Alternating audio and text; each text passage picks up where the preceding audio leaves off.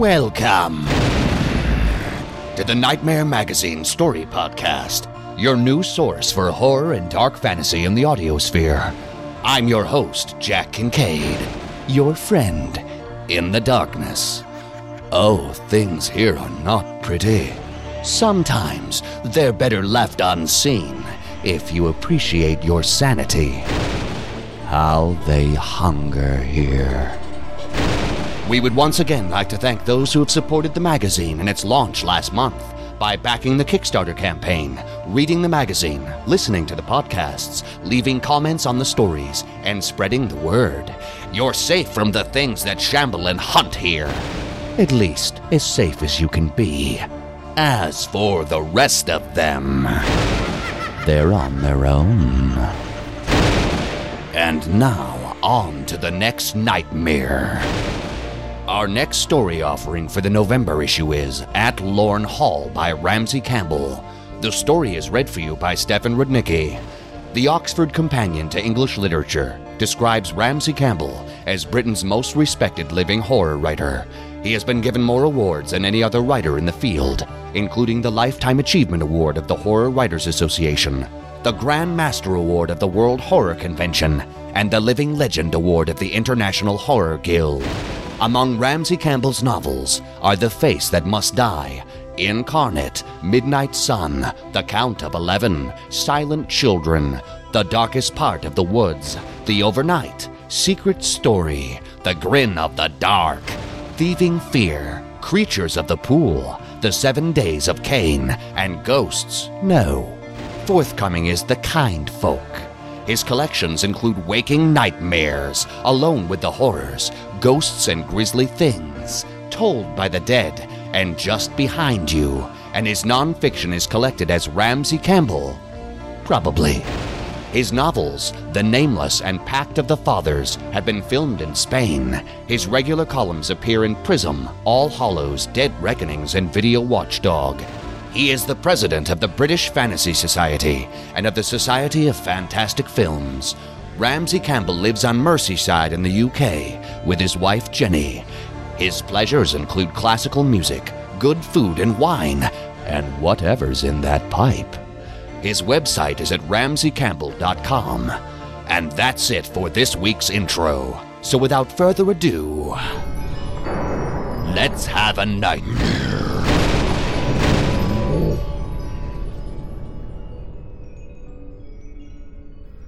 At Lorn Hall by Ramsey Campbell.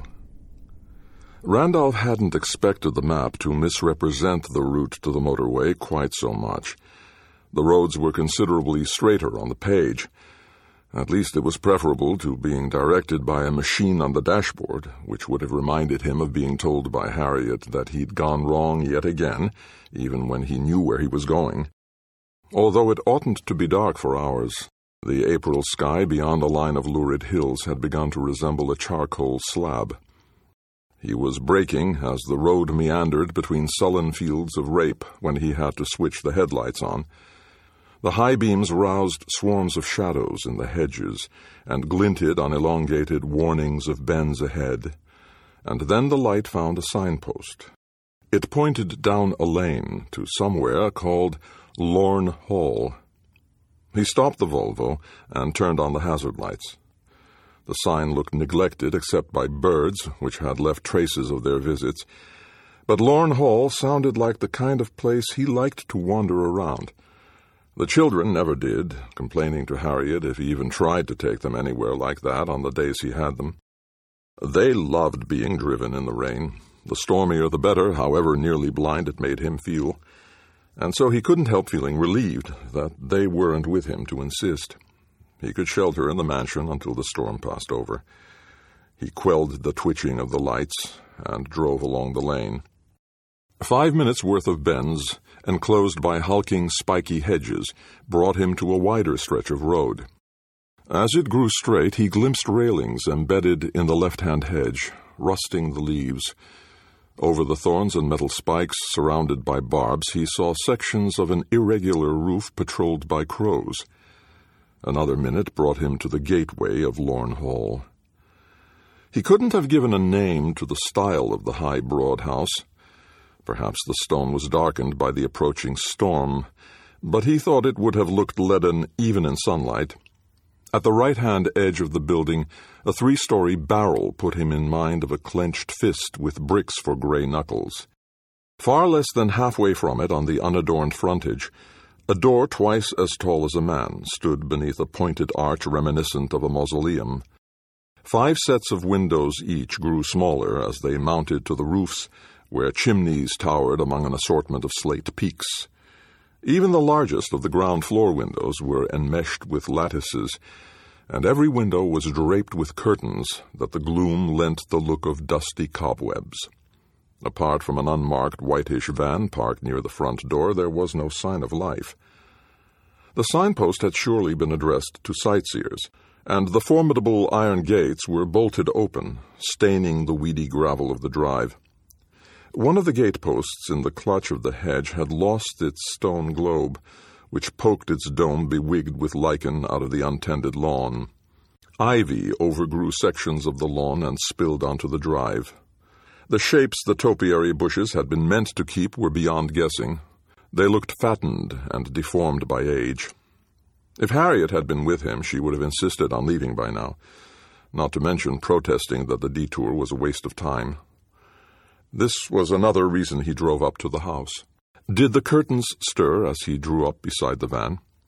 He must have seen shadows cast by the headlamps, because the movements at all 3 windows to the left of the front door had been identical. Nobody had ducked out of sight in the van, either. Randolph turned off the lights and the engine, pocketing his keys as he turned to face the mansion. The sky had grown so stuffed with darkness that he didn't immediately see the front door was ajar. To its left, where he might have looked for a doorbell, a tarnished, blotchy plaque said Lorn Hall. The door displayed no bell or knocker, just a greenish plaque that bore the legend, Residence of Crowcross. Lord Crowcross, Randolph murmured, as though it might gain some significance for him, if not summon its owner to the door. As he tried to recall ever having previously heard the name, he felt a chill touch, as thin as a fingernail, on the back of his neck. It was a raindrop, which sent him to push the heavy door wide. The door had lumbered just a few inches across the stone flags when it met an obstruction. Randolph might have fancied that somebody, determined but enfeebled, was bent on shutting him out, perhaps having dropped to all fours. The hindrance proved to be a grayish walking boot that had toppled over from its place against the wall.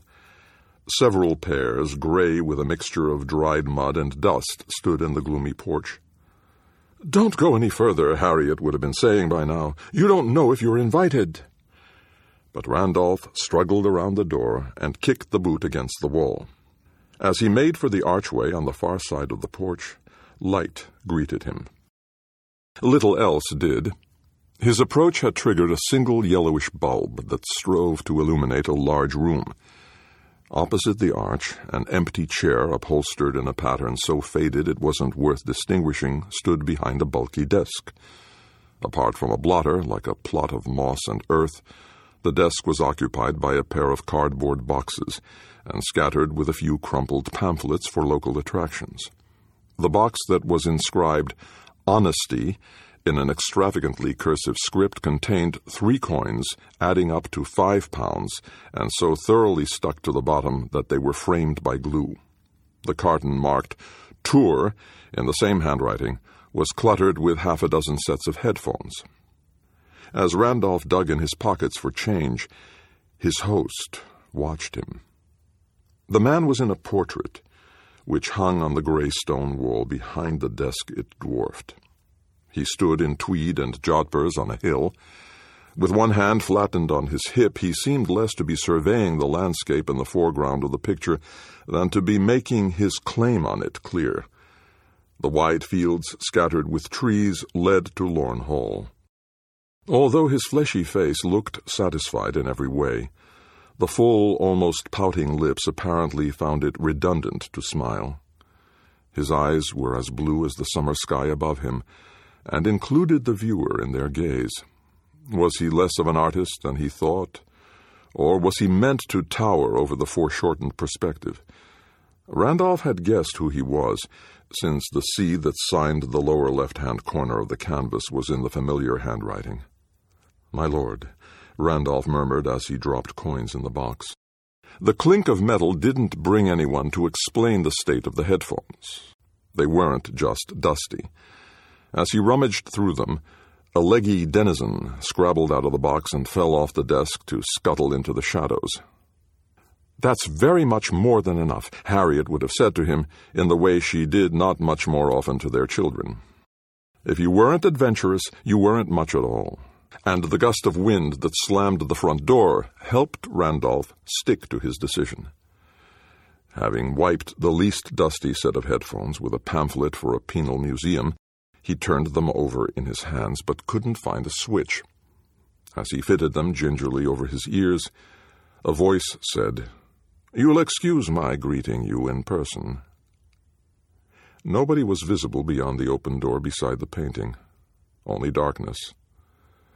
The voice seemed close, yet oddly distant, pronouncing every consonant, but so modulated it implied the speaker hardly cared if he was heard. "Do move on once you've taken in my portrait," he said. "There may be others waiting their turn." "There's only me," Randolph pointed out, and stared with some defiance at the portrait. If Lord Crowcross had taught himself to paint, he wasn't the ideal choice of teacher. The landscape was a not especially able sketch that might have been copied from a photograph, and the figure was unjustifiably large. The artist appeared to have spent most time on the face, and Randolph was returning its gaze when Crowcross said, "Do move on once you've taken in my portrait. There may be others waiting their turn." "I already told you I'm on my own," Randolph protested. The headphones must be geared to the listener's position in the house. But the technology seemed incongruous, as out of place as Randolph was determined not to let the commentary make him feel. "I'm on my way," he said, and headed for the next room. He'd barely stepped over the stone threshold when the light went out behind him. "Saving on bills, are we?" he muttered as he was left in the dark. In another second his arrival roused more lights, one in each corner of an extensive high-ceilinged room. "This is where the family would gather of an evening," Crowcross said in both his ears. "We might entertain our peers here, such as were left. I am afraid our way of life lost favor in my lifetime, and the country is much poorer." The room was furnished with senile, obese sofas and equally faded, overweight armchairs, all patterned with swarms of letters like the initial on the portrait. A tapestry depicting a hunt occupied most of the wall opposite the windows, which Randolph might have thought were curtained so as to hide the dilapidation from the world. Several decanters close to opaque with dust stood on a sideboard near a massive fireplace, where cobwebbed lumps of coal were piled in the iron cage of the hearth. Had the place been left in this state to remind visitors it had fallen on hard times?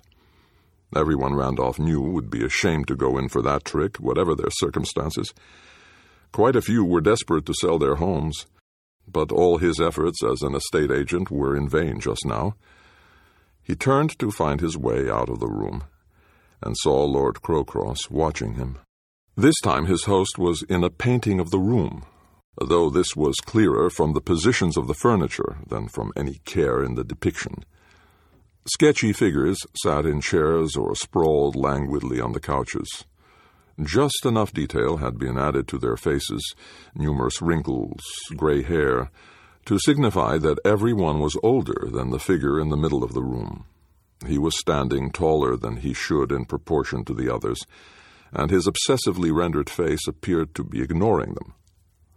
"Do make your way onwards whenever you're ready," he said without moving his petulant lips. "I fear there are no servants to show you around." No wonder the place is in such a state. Or rather, the absence of servants was the excuse, and Randolph was tempted to say so. By now Harriet would have been accusing him of risking the children's health. He loitered to make the voice repeat its message, but this wasn't as amusing as he'd expected. He could almost have fancied it was hiding impatience, if not contempt. "Let's see what else you've got to show me," he said, and tramped out of the room. All the lights were extinguished at once. He was just able to see that he'd emerged into a broad hallway, leading to a staircase wider than his arms could stretch. He smelled damp on stone or wood. By the dim, choked glow through doorways on 3 sides of the hall, he made out that the posts at the foot of the steep banisters were carved with cherubs. In the gloom, the eyes resembled ebony jewels, but the expressions on the chubby wooden faces were unreadable. "Do continue to the next exhibit," Crowcross prompted him. Presumably this meant the nearest room. Randolph paced to the left-hand doorway and planted a foot on the threshold, but had to take several steps forward before the light acknowledged him.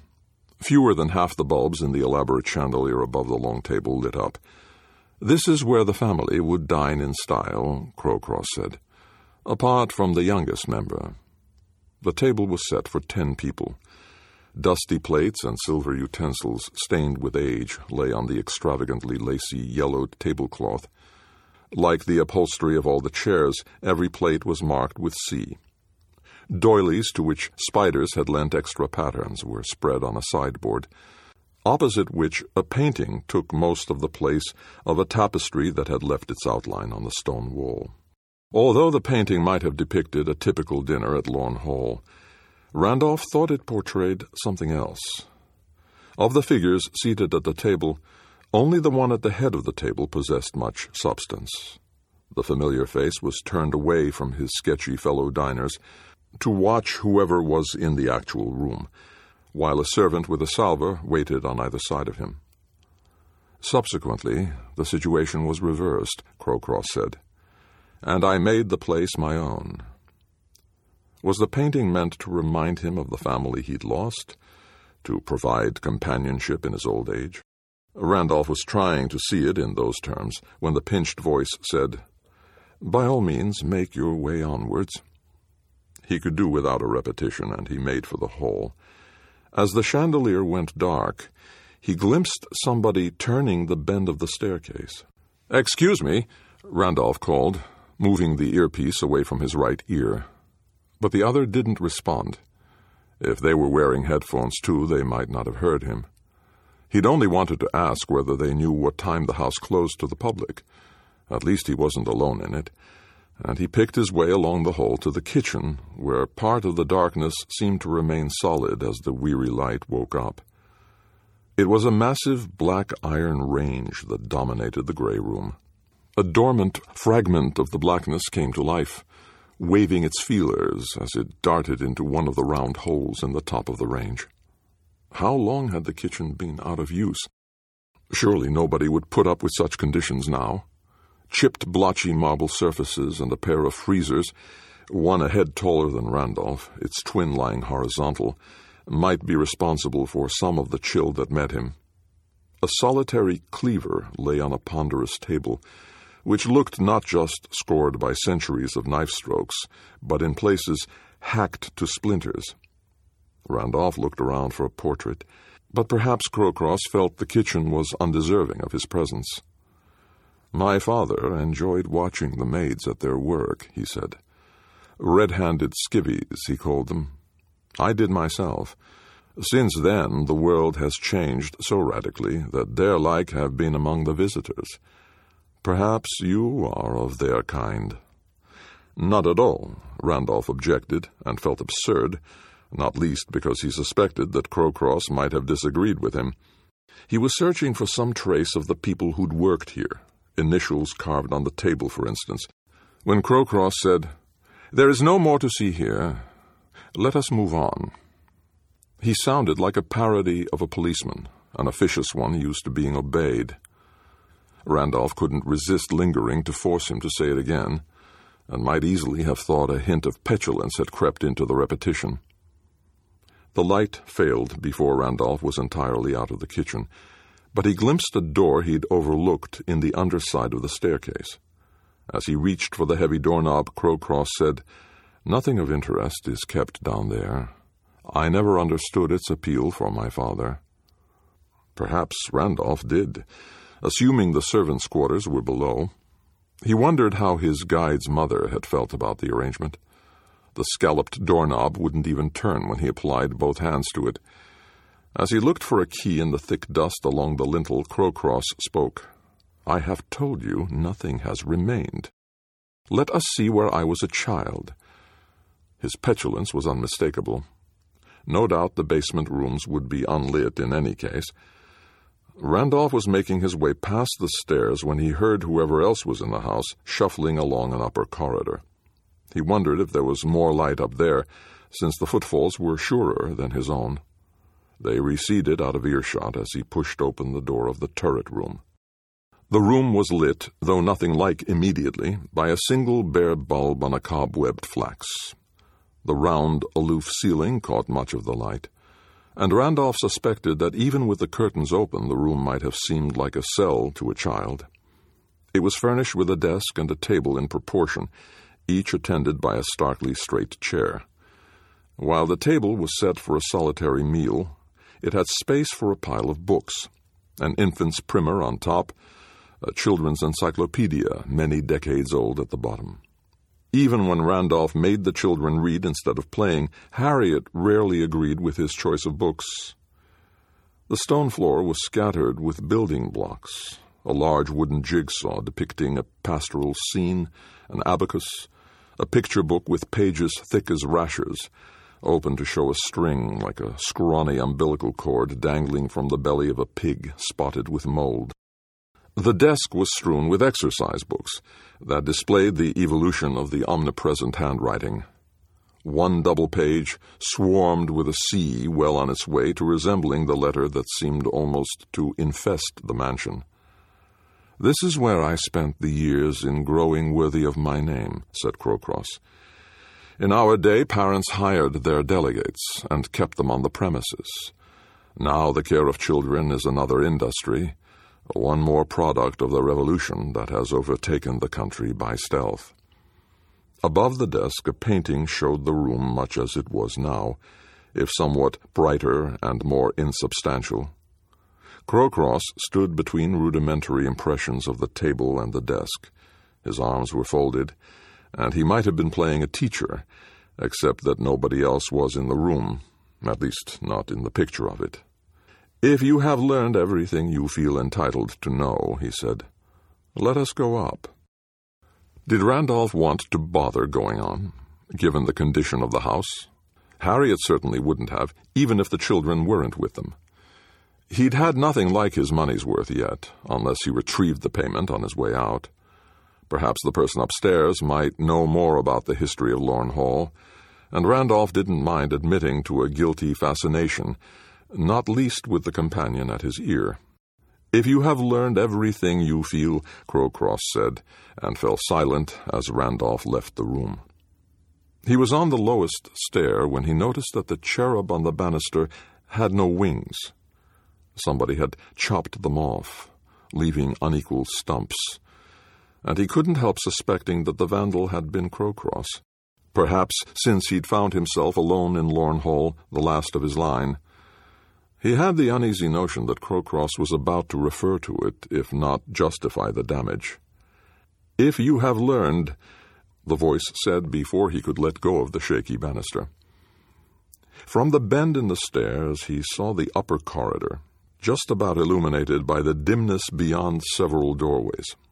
Whoever he'd glimpsed on the stairs wasn't to be seen, and no light suggested they were in a room. Presumably they were at the top of the house by now. Barely glancing at a second mutilated cherub, Randolph made for the nearest room along the corridor. Its principal item was an enormous four-poster bed. Burdened by plaster sloughed by the ceiling, the canopy sagged like an ancient cobweb. More plaster glistened on an immense dressing table and an upholstered chair that must once have looked muscular. Most of the light from the few live bulbs in the chandelier fell short of a side room where Randolph was just able to distinguish a marble bath with blackened taps and a pallid hand gripping the side to haul its owner into view. But that was a crumpled cloth. "You are in the master bedroom," Crowcross said tonelessly enough to be addressing an intruder. "Would you expect the master to have left more of a mark?" His portrait showed him gripping the left-hand bedpost.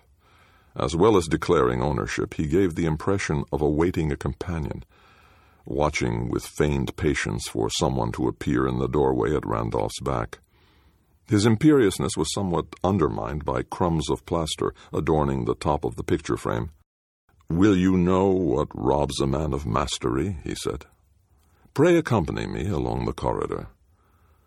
Randolph couldn't help feeling relieved not to be given the tour by his host in the flesh. He suspected the commentary had been recorded late in the man's life, when he was turning senile, perhaps. The chandelier in the next room contained even fewer bulbs, which faltered a light to outline another bed. Its posts were slimmer than its neighbors, and the canopy was more delicate, which meant it looked close to collapsing under the weight of debris. Had a fall of plaster smashed the dressing-table mirror, Randolph could see only shards of glass among the dusty cosmetic items. "Here you see the private suite of the last Lady Crowcross," the voice said. "I fear that the ways of our family were not to her taste." He held a bedpost in his left fist, but it was unclear which bedroom he was in. His depiction of himself was virtually identical with the one next door. A figure identifiable as a woman by the long hair draped over the pillow lay in the sketch of a bed. Randolph couldn't judge if Crowcross had given her a face, because where one should be was a dark stain, possibly the result of the age and state of the painting. "Please don't exert yourself to look for any signs of children," Crowcross said. "They were taken long ago. My lady disagreed with the Crowcross methods and found another of our fairer counterparts to plead her case." "I know the feeling," Randolph said, immediately regretting the response. There was no point in being bitter. He told himself so every time he had the children and whenever he had to give them up. As he caught sight of the bathroom shower, which was so antiquated that the iron cage put him in mind of some medieval punishment, Crowcross said, "You'll have none of the little dears about you, I suppose. They must conduct themselves appropriately in this house." While Randolph thought his and Harriet's children might have passed the test, at least if they'd been with him, he was glad not to have to offer proof. As he made for the corridor, he glimpsed a trickle of moisture or some livelier object running down a bar of the shower cage. "That's the style," said Crowcross. "There's nothing worthy of attention here if you've taken in my work." It almost sounded as though the guide was aware of Randolph's movements. To an extent, this was how the commentary operated, but could it really be so specific? He was tempted to learn how it would react if he stayed in the room, but when the light bulbs flickered in unison as though to urge him onwards, he retreated into the corridor. The adjacent room was the last one on this side. Shadows swarmed and fluttered among the dead bulbs as the chandelier struggled to find life. All the furniture was stout and dark, the bedposts included. One corner of the laden canopy had almost torn loose. The room smelled dank, so that Randolph wouldn't have been surprised to see moisture on the stone walls. "This was the sanctum of the eldest Crowcross," the voice said. "His wife's quarters were across the corridor." Presumably the portrait was meant to demonstrate how the room had become his. He was at the window, holding back the curtain to exhibit or lay claim to a version of the landscape in summer. His eyes were still on his audience. Randolph was beginning to feel as if the gaze never left him. He was meeting it and waiting for the next words when he heard a vehicle start up outside the house. The bedposts shook like dislocated bones as he dashed across the room, and debris shifted with a stony whisper. The gap between the curtains was scarcely a finger's width. They felt capable of leaving handfuls of sodden heavy fabric in his grasp, and he knew where at least some of the smell came from. As he dragged them apart, the rings twitched rustily along the metal rail. He craned forward, keeping well clear of the windowsill, which was scattered with dead flies like seeds of some unwelcome growth. The grid of cramped panes was coated with grime and crawling with raindrops, so that he was only just able to make out the grounds. Then, beyond the misshapen, bloated topiary, he saw movement. The van near which he'd parked. Its outline wavered as it sped along the drive and picked up speed on the road. Was Randolph alone in the house now? In that case, how had the driver sneaked past him? As the van disappeared into the rain-swept gloom, Crowcross said, "Will you see the woman's quarters now? Everything is open to you, no matter what your pedigree." How distasteful was this meant to sound? Randolph might have had enough by now, except for the weather. He felt as if he was ensuring he outran the voice by hurrying across the corridor. A few bulbs sputtered a light in their cobwebbed crystal nest to show him yet another dilapidated bed. A hole had rotted in the canopy, dumping plaster on the stained bedclothes. Crowcross was holding a bedpost again, and a careless scribble behind him suggested that someone had just left the sketched bed. "Any little treasures would be barred from all these rooms," he said. "Have any found their way in now? Do keep an eye on their behavior. We don't want any damage." "I think you're having a bit of a joke," Randolph said. How senile had the speaker been by the time he'd recorded the commentary? Had he been seeing his home as it used to be? The light stuttered, rousing shadows in the bathroom, and enlivening a muddy trickle on the initialed tiles above the marble trough. "If you have had your pleasure," Crowcross said. "The eldest breathed their last next door." "My pleasure," Randolph retorted, and it was a question, too. The chandelier in the adjacent room lacked several bulbs. In the pensioned light, a pair of 4 posters occupied much of the cheerless space. Although the canopies were intact, the supports showed their age, some of the thinner ones bowing inwards. "They came here to grow as old as they could," Crowcross said. "Tell any little cherubs that, and how they had to stay together while they did." Randolph thought the commentary had turned childish in the wrong way, if indeed there was a right one. He'd begun to feel it was no longer addressed to him or any listener, especially once Crowcross muttered, "And then older." The beds were flanked by massive wardrobes, almost as dark outside as in. Both were open just enough to let Randolph distinguish shapes within. The figure with a dwarfish, puffy head and dangling arms that were longer than its legs was a suit on a padded hanger. Its opposite number resembled a life-size cutout of a woman drained of color. Just a long white dress, not a shroud. Nobody was about to poke a face around either of the doors, however much Randolph was reminded of a game of hide-and-seek. He'd never prevented the children from playing that, even if he might have in Lorn Hall. As he did his best to finish peering at the wardrobes, Crowcross said, "Are you still hoping for diversions? They await your judgment." Randolph was starting to feel like the butt of a joke he wasn't expected to appreciate, since Crowcross didn't seem to think much of his visitors, let alone their views. When a pair of the lamps in the next room jittered a light, a ball on the billiard table shot into the nearest pocket. Of course, only its legs had made it look as large as a billiard ball. Packs of battered cards were strewn across a table patched with baize, and cobwebs had overtaken a game of chess, where chipped marble chessmen lay in the dust beside the board. "This is where games were played," Crowcross said, "by those who had the privilege. Mine was waiting, and in the end I won." He might have been talking to himself again, and resentfully at that.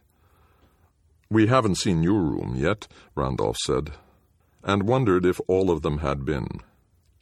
"You aren't ashamed of it, are you? It's a bit late to be ashamed."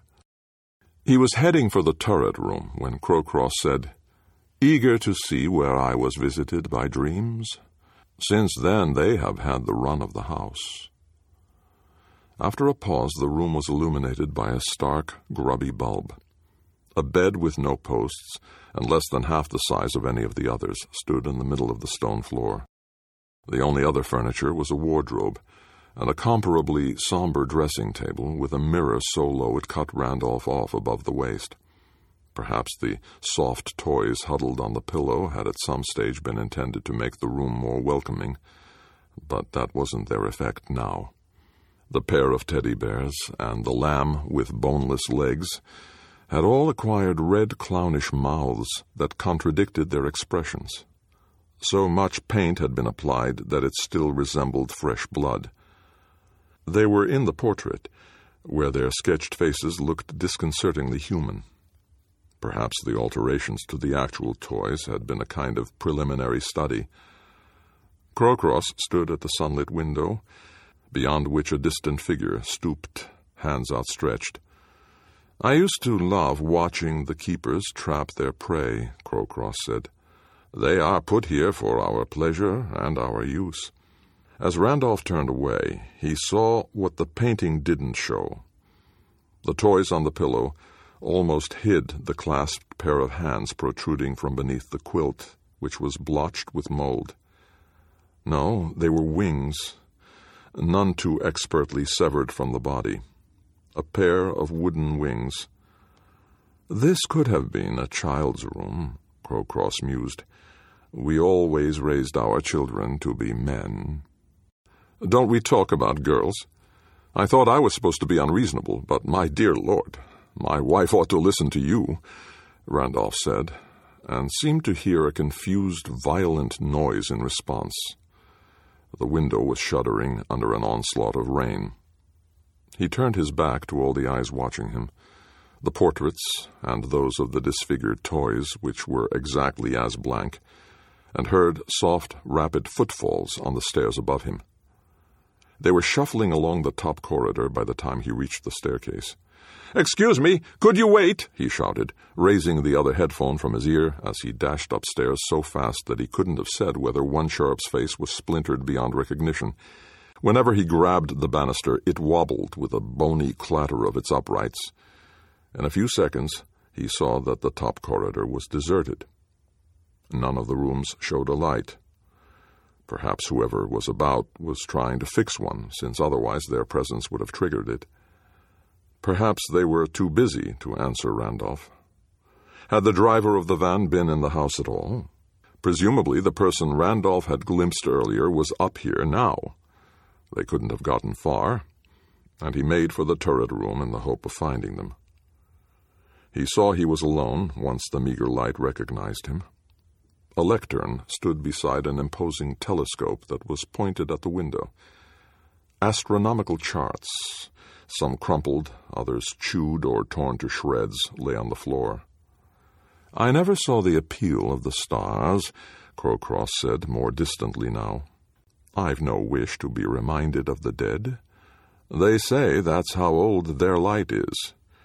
I preferred to watch the parade of the world. The glass brought it close enough for my taste." He could have used the telescope to spy on the grounds and the road. Beyond the blurred fields, Randolph saw an endless chain of watery lights being drawn at speed along the horizon. It was the motorway, where he promised himself he'd be soon, but he could finish exploring while he waited for the rain to stop, particularly since the family wasn't with him. He left the turret room with barely a glance at the portrait in which Crowcross appeared to be stroking the barrel of the telescope as if it were a pet animal. The next room was a library. Shelves of bound sets of fat volumes covered every wall up to the roof. Each volume was embossed with a C, like a brand, at the base of its spine. More than one high shelf had tipped over with the weight of books or the carelessness with which they'd been placed, so that dozens of books were sprawled about the floor in a jumble of dislocated pages. A ladder with rusty wheels towered over several stocky leather armchairs mottled with decay. "This might be tidier," said Crowcross. "Perhaps that could be your job." What kind of joke was this meant to be? Randolph wondered if the last lord of Lorn Hall could have pulled the books down in a fury at having nowhere to hang his portrait. He couldn't have done much, if any, reading in here unless there had been more light than the one remaining bulb provided. It was enough to show that Randolph was still alone, and he dodged across the corridor. An unshaded bulb on a cobwebbed flex took its time over revealing a bedroom. All four posts leaned so far inwards that they could have been trying to grasp the light or fend it off. The canopy lay in a heap on the bed. Although Randolph thought he'd glimpsed clothes hanging in the tall black wardrobe as the light came on, once he blinked at the glare he could see nothing except gloom beyond the scrawny gap. No pale garment for somebody bigger than he was, no wads of tissue paper stuffed into the cuffs and collar. "This could be made fit for guests again," Crowcross said. "Would you consider it to be your place?" He sounded as furtively amused as he looked in his portrait, which showed him standing in the doorway of the room, gazing at whoever was within. It made Randolph glance behind him, even though he knew the corridor was empty. "I wouldn't be a guest of yours," he blurted, only to realize that in a sense he was. Almost too irritated to think, he tramped out of the room. Next door was a bedroom very reminiscent of its neighbor. The fallen canopy of the four-poster was so rotten it appeared to have begun merging with the quilt. The portrait beyond the bed was virtually identical with the last one, and the light could have been competing at reluctance with its peers. Nothing was visible in the half-open wardrobe, except padded hangers like bones fattened by dust. Randolph was about to move on when Crowcross said, "This could be made fit for guests again. Would you consider it to be your place?" The repetition sounded senile, and it seemed to cling to Randolph's brain. As he lurched towards the corridor, Crowcross added, "Will you make yourself at home?" It had none of the tone of an invitation, and Randolph wasn't about to linger. Whoever else was upstairs had to be in the last room. "Have you seen all you choose?" Crowcross said while Randolph crossed the corridor. "See the rest, then." The last room stayed dark until Randolph shoved the door wider, and then the lights began to respond. More of them than he thought he'd seen during the rest of the tour. The room was larger than both its neighbors combined, and graced with several chandeliers that he suspected had been replaced by solitary bulbs elsewhere in the house. They were wired low on the walls and lay on the floor, casting more shadow than illumination as he peered about the room. It was cluttered with retired items. Rolled-up tapestries drooped against the walls, and so did numerous carpets and rugs, suggesting that someone had chosen to rob Lorn Hall of warmth.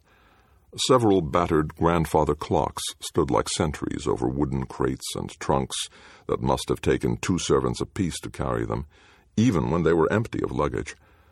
Smaller clocks perched on rickety pieces of furniture or lurked on the floorboards, and Randolph couldn't help fancying that somebody had tried to leave time up here to die. Crouching shadows outnumbered the objects he could see, but he appeared to be alone. As he narrowed his eyes, Crowcross said, "Here is where I liked to hide. Perhaps I still do." "I would if I were you," Randolph said without having a precise retort in mind. He'd noticed a number of paintings stacked against the wall at the far end of the room. Were they pictures Crowcross had replaced with his own, or examples of his work he didn't want visitors to see? Randolph picked his way across the floor, almost treading on more than one photograph in the dimness. They'd slipped from unsteady heaps of framed pictures which, as far as he could make out, all showed members of the Crowcross family. Even the glass on the topmost pictures in the heaps was shattered. He'd decided to postpone understanding the damage until he was out of the room when he reached the paintings against the wall. Though the light from the nearest chandelier was obstructed by the clutter, the image on the foremost canvas was plain enough. It portrayed Crowcross in a field, his arms folded, 1 foot on a prone man's neck. He looked not so much triumphant as complacent. The victim's face was either turned away submissively or buried in the earth, and his only distinguishing feature was the sea embossed on his naked back. It wasn't a painting from life, Randolph told himself. It was just a symbol or a fantasy, either of which was bad enough. He was about to tilt the canvas forward to expose the next when Crowcross spoke. "The last," he said. Did he mean a painting or the room? Or did the phrase have another significance? Randolph wasn't going to be daunted until he saw what Crowcross had tried to conceal. But as he took hold of a corner of the frame, the portrait was invaded by darkness. A light had been extinguished at his back, no, more than one, and too late he realized something else. Because the headphones weren't over his ears anymore, he'd mistaken the direction of the voice. It was behind him. The room seemed to swivel giddily as he did. The figure that almost filled the doorway was disconcertingly familiar, and not just from the versions in the paintings. He'd glimpsed it skulking in the wardrobe. It wore a baggy nightshirt, no less pallid and discolored than its skin. Its face was as stiff as it appeared in any of the portraits, and the unblinking eyes were blank as lumps of grayish paint. The face had lolled in every direction it could find, much like the contents of the rest of the visible skin. The bare arms, the legs above the clawed feet. When the puffy white lips parted, Randolph thought the mouth was in danger of losing more than its shape. As the figure shuffled forward, he heard some of the substance of the unshod feet slopping against the floor. Just as its progress extinguished the rest of the lights, it spoke with more enthusiasm than he'd heard from it anywhere else in the house. "Game," it said.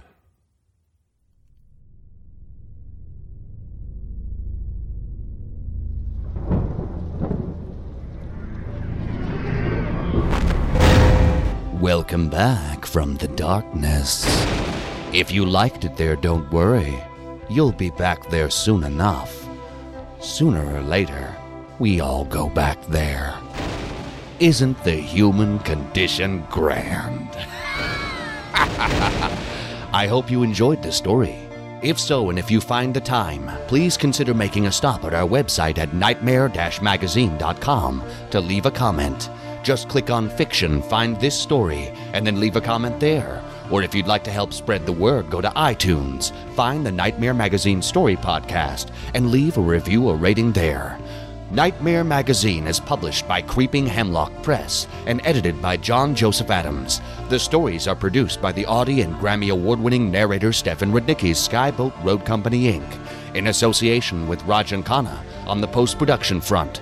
If you haven't already subscribed to Nightmare Magazine, please check out our many options at nightmare-magazine.com/subscribe. There's also other ways you can be notified of new Nightmare Magazine content. You can subscribe to our free monthly newsletter RSS feed. You can follow us on Twitter or like our fan page on Facebook. If you visit nightmare-magazine.com and click on this month's editorial, you'll find links to all of our social media pages. Thanks for joining us. Sleep tight.